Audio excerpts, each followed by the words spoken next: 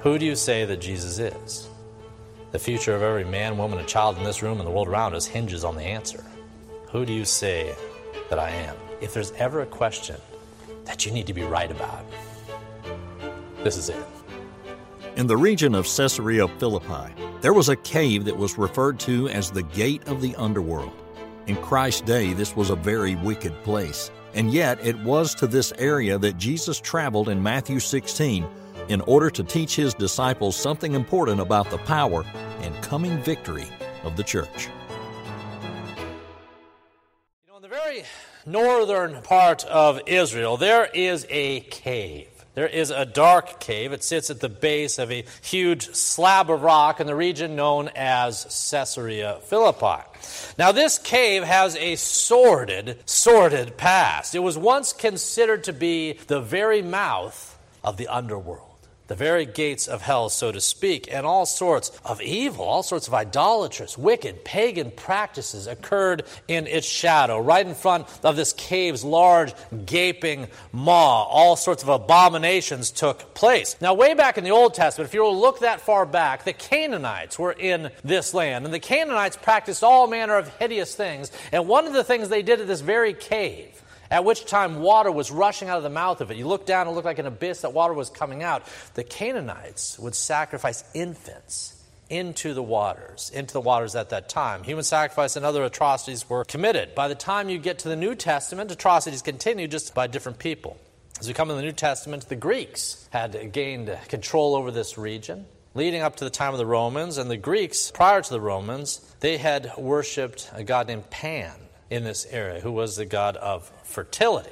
And because Pan was the god of fertility, you can imagine that some of the most pagan and grotesque sexual rituals took place at the mouth of this cave. Without going into more details than that, we can say this much, that this region, this cave, this area here at Caesarea Philippi was known for its depravity in times of antiquity and absolutely in the time of Christ. In fact, you would be hard-pressed across the entire globe to find 10 acres of land where this much atrocity, this much depravity had taken place. In Christ's day, everyone would have known it through that lens.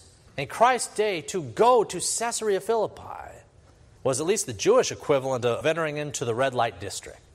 And yet, in spite of that reputation, in spite of it being a place that the Jews didn't even travel, again, it was largely Gentiles that lived there. In spite of its history, in spite of its reputation, it is here in Matthew 16 that Jesus leads his disciples in order to teach them, in order to train them in something that would be tattooed and printed on their hearts, minds, and eyes in a way that could not be done otherwise in Capernaum or down the road. See, in today's reading in Matthew 16, Jesus is going to take his disciples into this region, near this huge slab of rock, near this daunting and formidable cave, and the temples and all the things that were devoted to Pan. He's going to take him to this area that was known as the Gate of the Underworld, the gates of hell, the gates of Hades, and he's going to make a large spiritual point that would forever imprint itself on the minds of the disciples, and for you and I, for that matter. Specifically, within either eyeshot, earshot, or stone's throw of this cave, this door to the underworld, according to pagan religions of the time, Jesus was going to remind his disciples against that wicked backdrop that when Christ's church was ultimately built, the gates of hell would not prevail against it. The gates of hell would not prevail against it. In other words, Jesus went right into enemy territory here in Matthew 16 to declare the certainty of his coming victory over the powers of darkness. All right, let's look now. Let's consider that victory. Let's look now. Verse 13 of our text, and we'll work our way through the bulk of the passage. Verse 13 says this: When Jesus had come into the region of Caesarea Philippi, he asked his disciples, saying, Who do men say that I, the Son of Man, am? Who are people saying that I am? You know, back in 2018, before all the current travel restrictions and the like. I had an opportunity to visit Israel. I had an opportunity to visit this area, to visit Caesarea Philippi, and to stand in the same general area where this took place and to observe the formidable slab of rock in the cave that sits at its mouth. Now, if you've ever been to the overall region of Caesarea Philippi, if you've ever been to northern Israel, you know this, that it is one of the most beautiful places on all of earth. You see, to the north, Caesarea Philippi, if you were to look just to the northwest of that, you'd see Mount Hermon. You'd see the snow-capped peaks of Mount Hermon. If you look off to the east, you'd see the Golan Heights. And where you are at Caesarea Philippi, it's at the top of a rift valley that leads down south. The Jordan River, one of 3 spots that it's said to originate, is right there at the mouth, right in front of the gate there at Caesarea Philippi. In any case, it's a beautiful region. It really is. If you ever go to the south, if you ever go to Judea, if you ever go to southern Israel, the distinction could not be greater. Southern Israel, whatever you picture John the Baptist having lived, it looks like that. Locusts, sagebrush, tumbleweeds, and the like is a completely different environment from the north. The north is beautiful. And because it's so beautiful, one of the cruel ironies is, in spite of the beauty and the radiant majesty and the glory of God that's evident everywhere you look, in spite of all that, what's fascinating is that northern Israel was home to some of the most pagan practices of antiquity. In spite of how beautiful it was, remember, this is an area where the Canaanites camped out back in days of yore and worshiped Baal and the like. And of course, entering in the New Testament times, the Greeks worshiped Pan there. The Romans came along and pretty much adopted Greek gods there and did the same thing. Not too far down the road, within a walk, you can reach a place called Tel Dan, and that was a place where even the Israelites set up a golden calf there at Tel Dan, one of the high places. In general, this region is known far more for its apostasy and its abominations than it is for its righteousness, in spite of, again, the manifest glory of God everywhere you look. Whatever the case is, Caesarea Philippi had a reputation, as we said earlier. Caesarea Philippi had a reputation. And most folks in Christ's time would have avoided this area like the plague. And yet verse 13 says that Jesus went into the region of Caesarea Philippi. This was the equivalent, this was the first century equivalent of taking your Bible study down to Bourbon Street. That's what he was doing in this context. And Christ's disciples must have said, what is going on here? You know, Capernaum's pretty nice. What's wrong with having this study in Capernaum? We were doing pretty well down by the Sea of Galilee. What's wrong with that? And yet he brings them there and he asks them this question with an eye-shot, ear-shot, stone's throw of this cave and this wall and the pagan practices. He asks them a question, who do men say that I am? Let's see their response. Let's see how they responded to him in verse 14. So they said, some are saying John the Baptist. Some are saying Elijah, and others Jeremiah, one of the prophets. Who do men say that I am? Who do men say that I, the Son of Man, am? Asked Christ. You know, at this point in his ministry, Jesus had done a lot of things. He'd done a lot of miracles. He'd done things people had never seen. He said things people had never heard. This man stood out in his context as one who was different, who was set apart. And because he was no average, ordinary Joe at that time, because this was true, there was a lot of speculation as to his true identity. And it's against the backdrop of that speculation, he takes his disciples and he says, all right, I know people are talking. What are they saying? Now, of course, Jesus knows the answer to any question he asks, but he wants to hear their response. So he says, what are people saying? Who do they say that I am? And they go, well, here's what we're hearing, oh Jesus. Some believe that you're John the Baptist. Others are saying you're Elijah, or perhaps Jeremiah, or one of the other prophets. You know, maybe you're Amos, maybe you're Isaiah, you're one of them. They kind of said you could be anybody from antiquity. That's what they're saying. Now, that's a weird answer. That's a weird answer. We don't say that about one another. Even if there's some interesting person walk down the street and you go, who's that? Who's that guy? Our reaction is not immediately to reach back to some reincarnated person from the past. We wouldn't do that. So why did they do that? Why did they say, well, it's Jeremiah, Elijah, and the like? Well, there's been a lot of speculation as to this question. Centuries ago, there was the famous Jewish historian, his name was Josephus, and he noted that the Jews of this age, led by the Pharisees, over and against the Sadducees at that time, they may have adopted, it's a little cloudy, but they may have adopted a view of the afterlife that included something called the transmigration of souls. In other words, they may have thought that good, devout men could walk again. This is the reason they're speculating that Jesus was actually Elijah, Jeremiah, and so forth. Now, transmigration may or may not have been something that informed their views on Jesus. But whatever the case, we know this. Whatever the case, we know that they're seeing Jesus through a prism that led them to conclude he was someone altogether different than who he was. They were not seeing him rightly, is the takeaway here. Here's the Messiah, the Lamb of God, come down from the throne to live, breathe, and dwell amongst his people. And he asks, who do people think I am? And instead of the right answer, the saving answer, instead of saying you're the seed of Genesis 3:15, you're the Messiah, you're the promised one. Instead of saying that, the people are saying, well, he's clearly one of the prophets. Clearly he's one of the prophets that have returned. The people had him all wrong. And the disciples knew it. Disciples knew it. With that said, now, as we look at verses 15 and 16, Jesus is going to ask them. He's going to say, all right, so the people think I'm one of these other guys. What about you? What about you? Let's look at verses 15 and 16. And now he said to them, but who do you say that I am? And Simon Peter answered and said, you are the Christ, the Son of the living God. Let me ask you a question, the most relevant question you could be asked today or any day. Who do you say that Jesus is? Who do you say that Jesus is? The future of every man, woman, and child in this room and the world around us hinges on the answer. Who do you say that I am? If there's ever a question that you need to be right about, this is it. You can be wrong about a lot of things in life and still get by. You can't be wrong about this. Who do you say that I am? Well, fortunately for our friend Peter, you remember in kindergarten, the teacher asks a question, all the hands, me, all the hands go up. Someone tries to speak out above the rest and blurt out the answer. Well, that's the equivalent of what Peter does here. Before the disciples can answer, Peter's hand shoots up, his mouth speaks. He says, you are the Christ. You are the Christ, the Son of the living God. I got this one. There was things Peter didn't have right, even in his theology at this time, but he had this right. You are the Christ. You are the one that was expected. You are the one who was promised. You are the seed. You are the Messiah.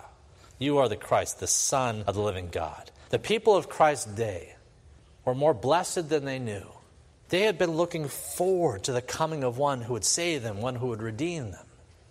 And yet when he showed up, what did they do? They killed him. Why? Because they didn't recognize him. They didn't know who he was. Scripture told them what to expect. Scripture talked about this lamb who would be slain, this one who would come, this one upon whom the sin and iniquity would be placed upon him, who would ride into Jerusalem on a donkey and the like. And yet, what did they want? Not that. They wanted one who would ride into Jerusalem at the head of an army, head of a chariot, one who would trample the wicked Romans, one who would usher in the days of milk and honey. They wanted something different than that which they got. They did not have the right answer to the question, and yet Peter did.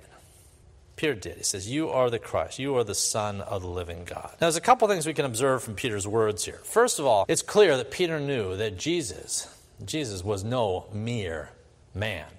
Others were saying, you're Elijah, Jeremiah, someone of flesh and blood, what have you. Peter says, no. You are the Son of the living God. Jewish theology of that time makes clear that was a clear and explicit reference to deity. To deity. Peter knew it. Secondarily, something else we can observe from this text, from Peter's answer, is the context in which this was set. Against the backdrop of this wall, the backdrop of the shrines to Pan and the like. Against this backdrop of idolatry and pagan practices and the like, what did Peter say? He says, you are the Son of the living God. Do you see the distinction? Back in their day, they had gods of stone and marble and wood and cotton candy and everything else. They had all sorts of different gods, right? Anything you could whittle up, anything you could fashion, they would bow down before. It was silly, it was ridiculous. These were dead gods, lowercase g. Peter says, you, however, you are the Christ, the Son of the living God. The Son of the God who lives and breathes. You are one who lives and breathes and makes intercession for us. You are the Son of the living God. To say this was to reject Pan, to reject the gods of the pagans, to reject every other belief system under the sun. And that was a good profession. That was a good profession. Let's look at Christ's response to Peter's words now. Let's look at verse 17. And Jesus answered and said to him, Blessed are you, Simon Bar-Jonah, for flesh and blood did not reveal this to you, but my Father who is in heaven. Now Christ's response in verse 17, it's interesting, it's fascinating. Think about this. He's asked a question. Put the softball up on the tee, and Peter has hit it out of the park. Jesus could have said, right on, Peter, you got this gold star for Peter. He could have just affirmed what Peter had said, but that's not all he does. Here in verse 17, Jesus affirms what he has said, but then he adds a theological treatise, a theological statement. And he says, Peter, you're not only right, but you are blessed. You're not only accurate, but you are blessed, because the answer that you gave didn't come from within. Men of flesh and blood didn't tell you this. However, you are blessed because you heard this answer. This answer was revealed to you by my Father. You know, throughout Scripture, we learn this. We don't choose God, but God chooses us. John 6:44 says this, No one can come to me unless my Father who is in heaven draws him. Throughout Scripture, we see this picture that while we are sinners, gone astray, God has placed his saving love upon us. He has drawn us to himself. What Jesus is saying to Peter is he's saying, Blessed are you. You didn't figure this stuff out just because you paid attention to all the signs, you read all the books, you did what was right and so forth, and you drew the right conclusions, and hurrah. He says, no. He says, you're blessed because in spite of the sinful cacophony within your head and your heart, God has revealed something to you. He has revealed the accurateness of your statement, and he has tattooed it through the Spirit upon your heart. You are blessed in more ways than you understand. Oh, Peter, the nature of this revelation that came from my Father about my identity.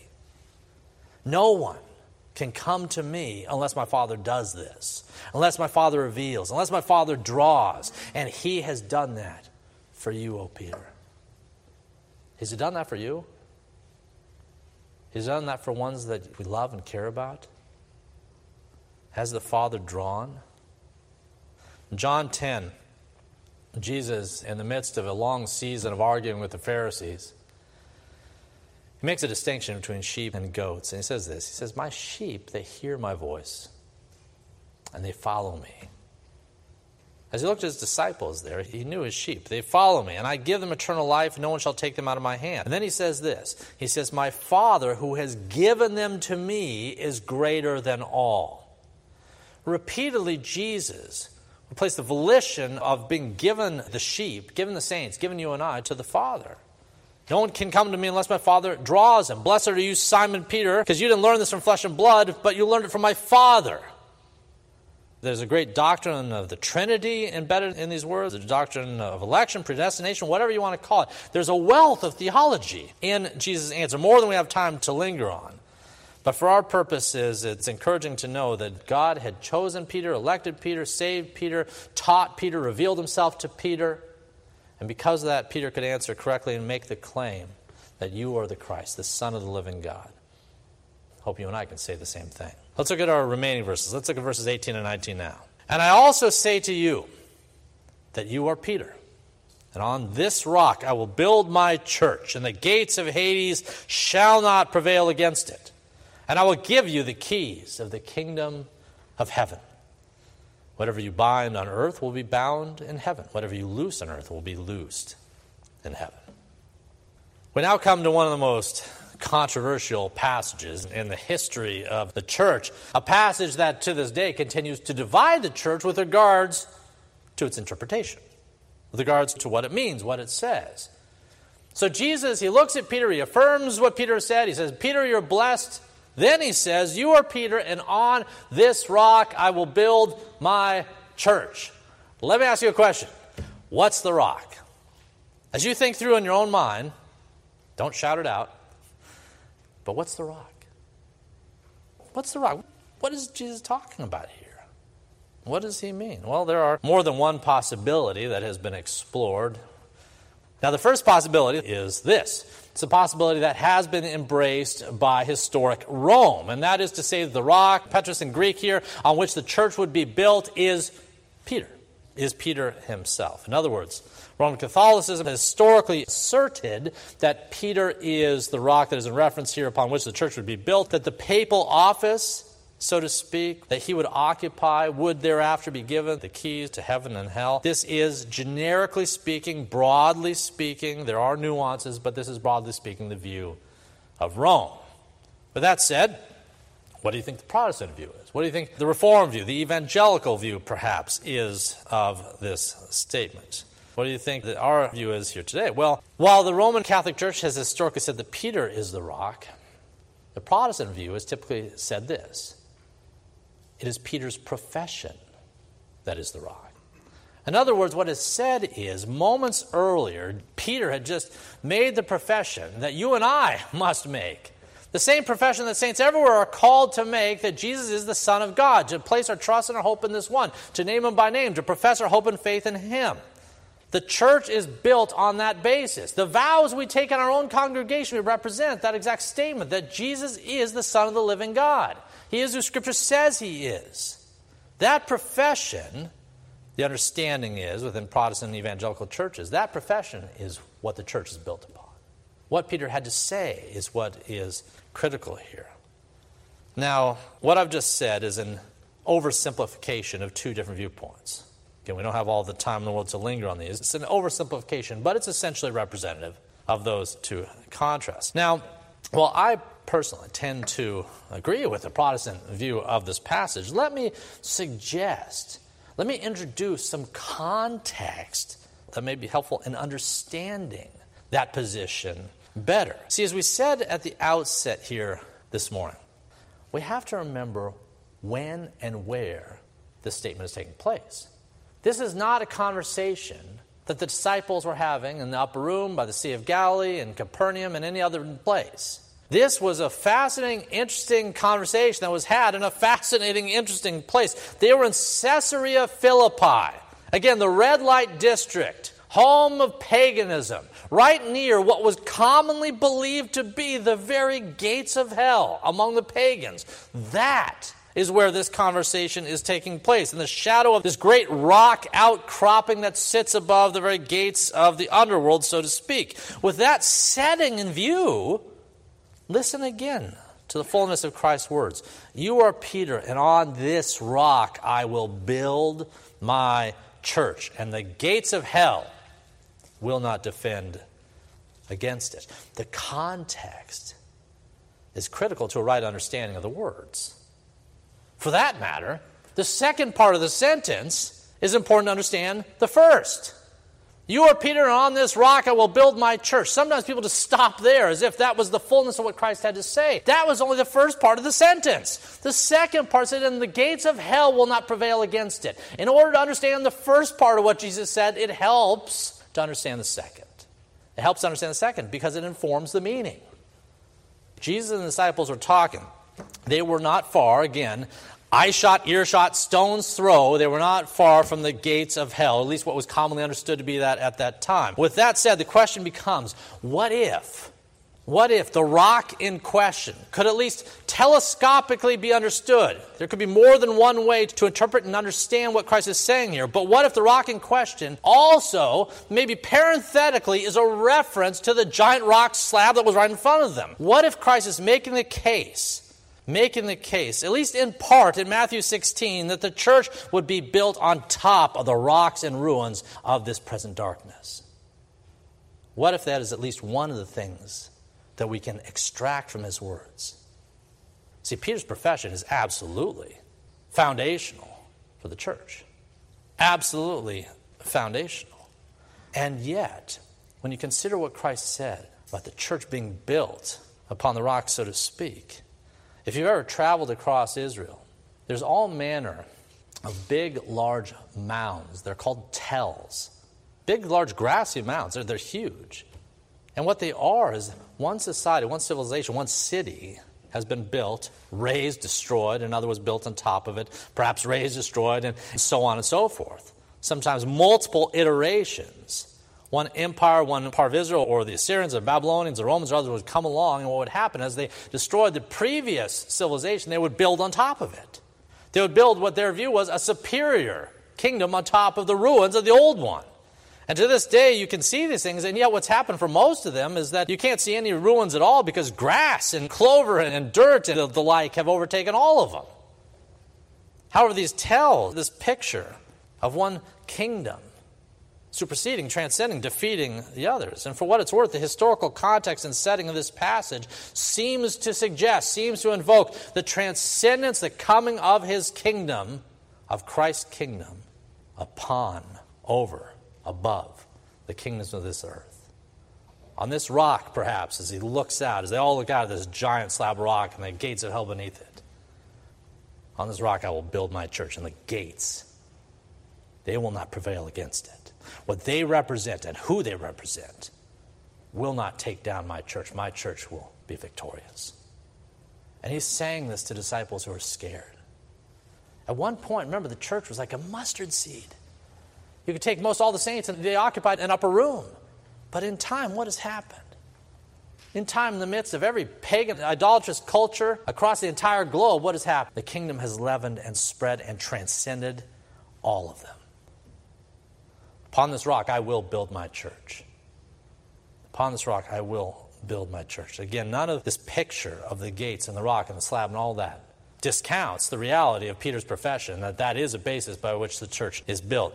But it's helpful to at least picture and understand the reference point that Jesus deliberately brought them forward to see as he uttered these words. With our remaining moments this morning, let me share a few relevant words and thoughts about the church which Christ loves, the church which he spoke of in today's passage. In today's reading, you can't help but see Christ's love for the church.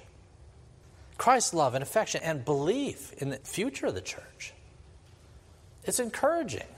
As we live in a day, in a church age that seems kind of shadowy at times, it's neat, it's wonderful to see Jesus speak about the church as this prevailing power, as this force that doesn't sit and cower in a corner, but which assaults, takes down, defeats the very gates of hell itself. That's neat to think. Why? Because you and I are part of it. We are the church. The church is not a building. It's not an institution, a denomination. It is the very people of God. And the gates of hell will not prevail against the ministry, the kingdom work that is done by the church, the assembled saints. Now, in our own day, the church doesn't seem, perhaps, to be particularly strong. In the eyes of many, they look at the church and they say, well, we are by heresies distressed, as the song goes. We are afflicted in all regards. There are false prophets, there are wolves, there's televangelists, there's all sorts of things that ought not be. There's false beliefs, false teachers. We're at a low ebb. We're weak. A lot of folks look at the church and they decry the state of the church, and a lot of things they decry they're right about. And yet, if someone tells you that the church of Christ is weak, don't believe it for a moment. It may appear so, but it is not a reality. See, the problem is not that the church is weak.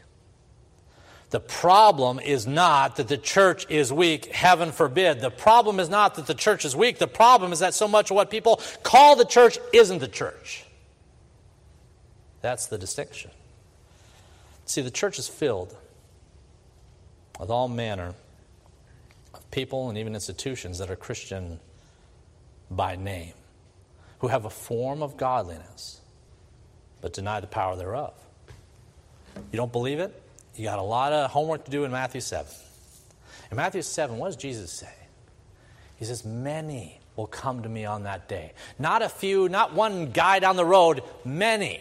I think the picture is of a majority. Many will come to me on that day, the day of judgment. Many will come to me and say, Lord, Lord, using the Hebrew repetition of familiarity. Lord, Lord, did we not do this? Did we not serve? Did we not give? Were we not officers? Did we not do all the things we ought to do? Did we not serve you in such and such a way? Did we not prophesy and the like? And what does Jesus say? You remember? He looks at these same ones and he says, depart from me, for I never knew you. Many will come to me on that day. These are the ones that Jesus spoke of there. And he said, not everyone who says to me, Lord, Lord, will enter into the kingdom of heaven. Know this, the visible church and the world around us, the visible church is not the actual church. The visible church is much bigger and broader than the invisible remnant within it. It was true in the case of Israel. This is not a revolutionary teaching, just so you know. It was true in the case of Israel, was it not? Not all Israel was Israel. Israel, if you flip through the Old Testament, it looked bloated and sickly and diseased. There was all manner of things wrong. Absolutely there was throughout the Old Testament. Israel looked like it was diseased, like it was weak, just as the church in the New Testament sometimes looks that way. Whether in the Old Testament, the New Testament, heresies, false teachers, pandemics, all manner of evils beset the church, beset God's people in whatever context they served, in whatever century they served. And yet, in every century, in every time, in every era, Old Testament, New Testament, God had a remnant. He has one still. God had a remnant of faithful ones in every generation. Now, true, it was much smaller than the visible body. Think of Elijah. Remember, he was cowering under the sycamore tree, weeping. Thinks he's alone. He goes off to a cave, and God shows him his power, shows him through the earthquake and the fire and the light. God shows him his power. And then, in a still small voice, God whispered to Elijah, and it was a reminder of his abiding presence. And then he also reminded Elijah this, that he was not alone, that there were thousands that he had preserved, that God had preserved as a remnant, even in the most wicked age of Ahab and Jezebel. Visible Israel was not representative of actual Israel, the seed of faith of Abraham. It's no different in our day. Make no mistake, the church is doing just fine. The church is being sanctified this morning, here and elsewhere around the globe. The church is a strong and has a strong and vital remnant. There's a proud and vibrant remnant within the visible body. And if there is a blessing to be found in the coronavirus, and I'm hard-pressed to find one, but if there is a blessing to be found in the coronavirus and its impacts, it is this, that the remnant is easier to recognize now than it once was. The remnant is easier to recognize in the midst of this worldwide falling away. And whatever the case, the actual body of Christ, whatever context, whatever locations it is found, the true believing body of Christ is exceptionally strong this morning. And that body is not waiting for some future day to march on hell's gates, but is doing so even now. The church is storming the gates of hell every time the gospel is declared, every time the sacraments are engaged in, every time a church is planted, every time a soul is converted, every time a crucified and risen Christ is preached. The kingdom is advanced. Hell's gates are threatened.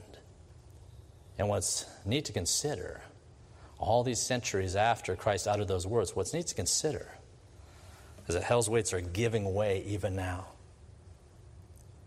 If you could see them, their hinges are sorely tested, sorely stressed. The sound we hear sometimes in the wickedness of the pagan world around us, that's hell's last gasp before the eternal and secured victory of Christ that is to come. And that's cool to think about. It's cool to remember we are not weak. We are strong, whatever evil we may see in the days yet to come. It is good to remember that. Let's pray. In today's study, we've gone verse by verse through Scripture. If this sort of expositional preaching is what you're looking for, then please subscribe to this podcast and check back tomorrow for another verse by verse study of God's Word.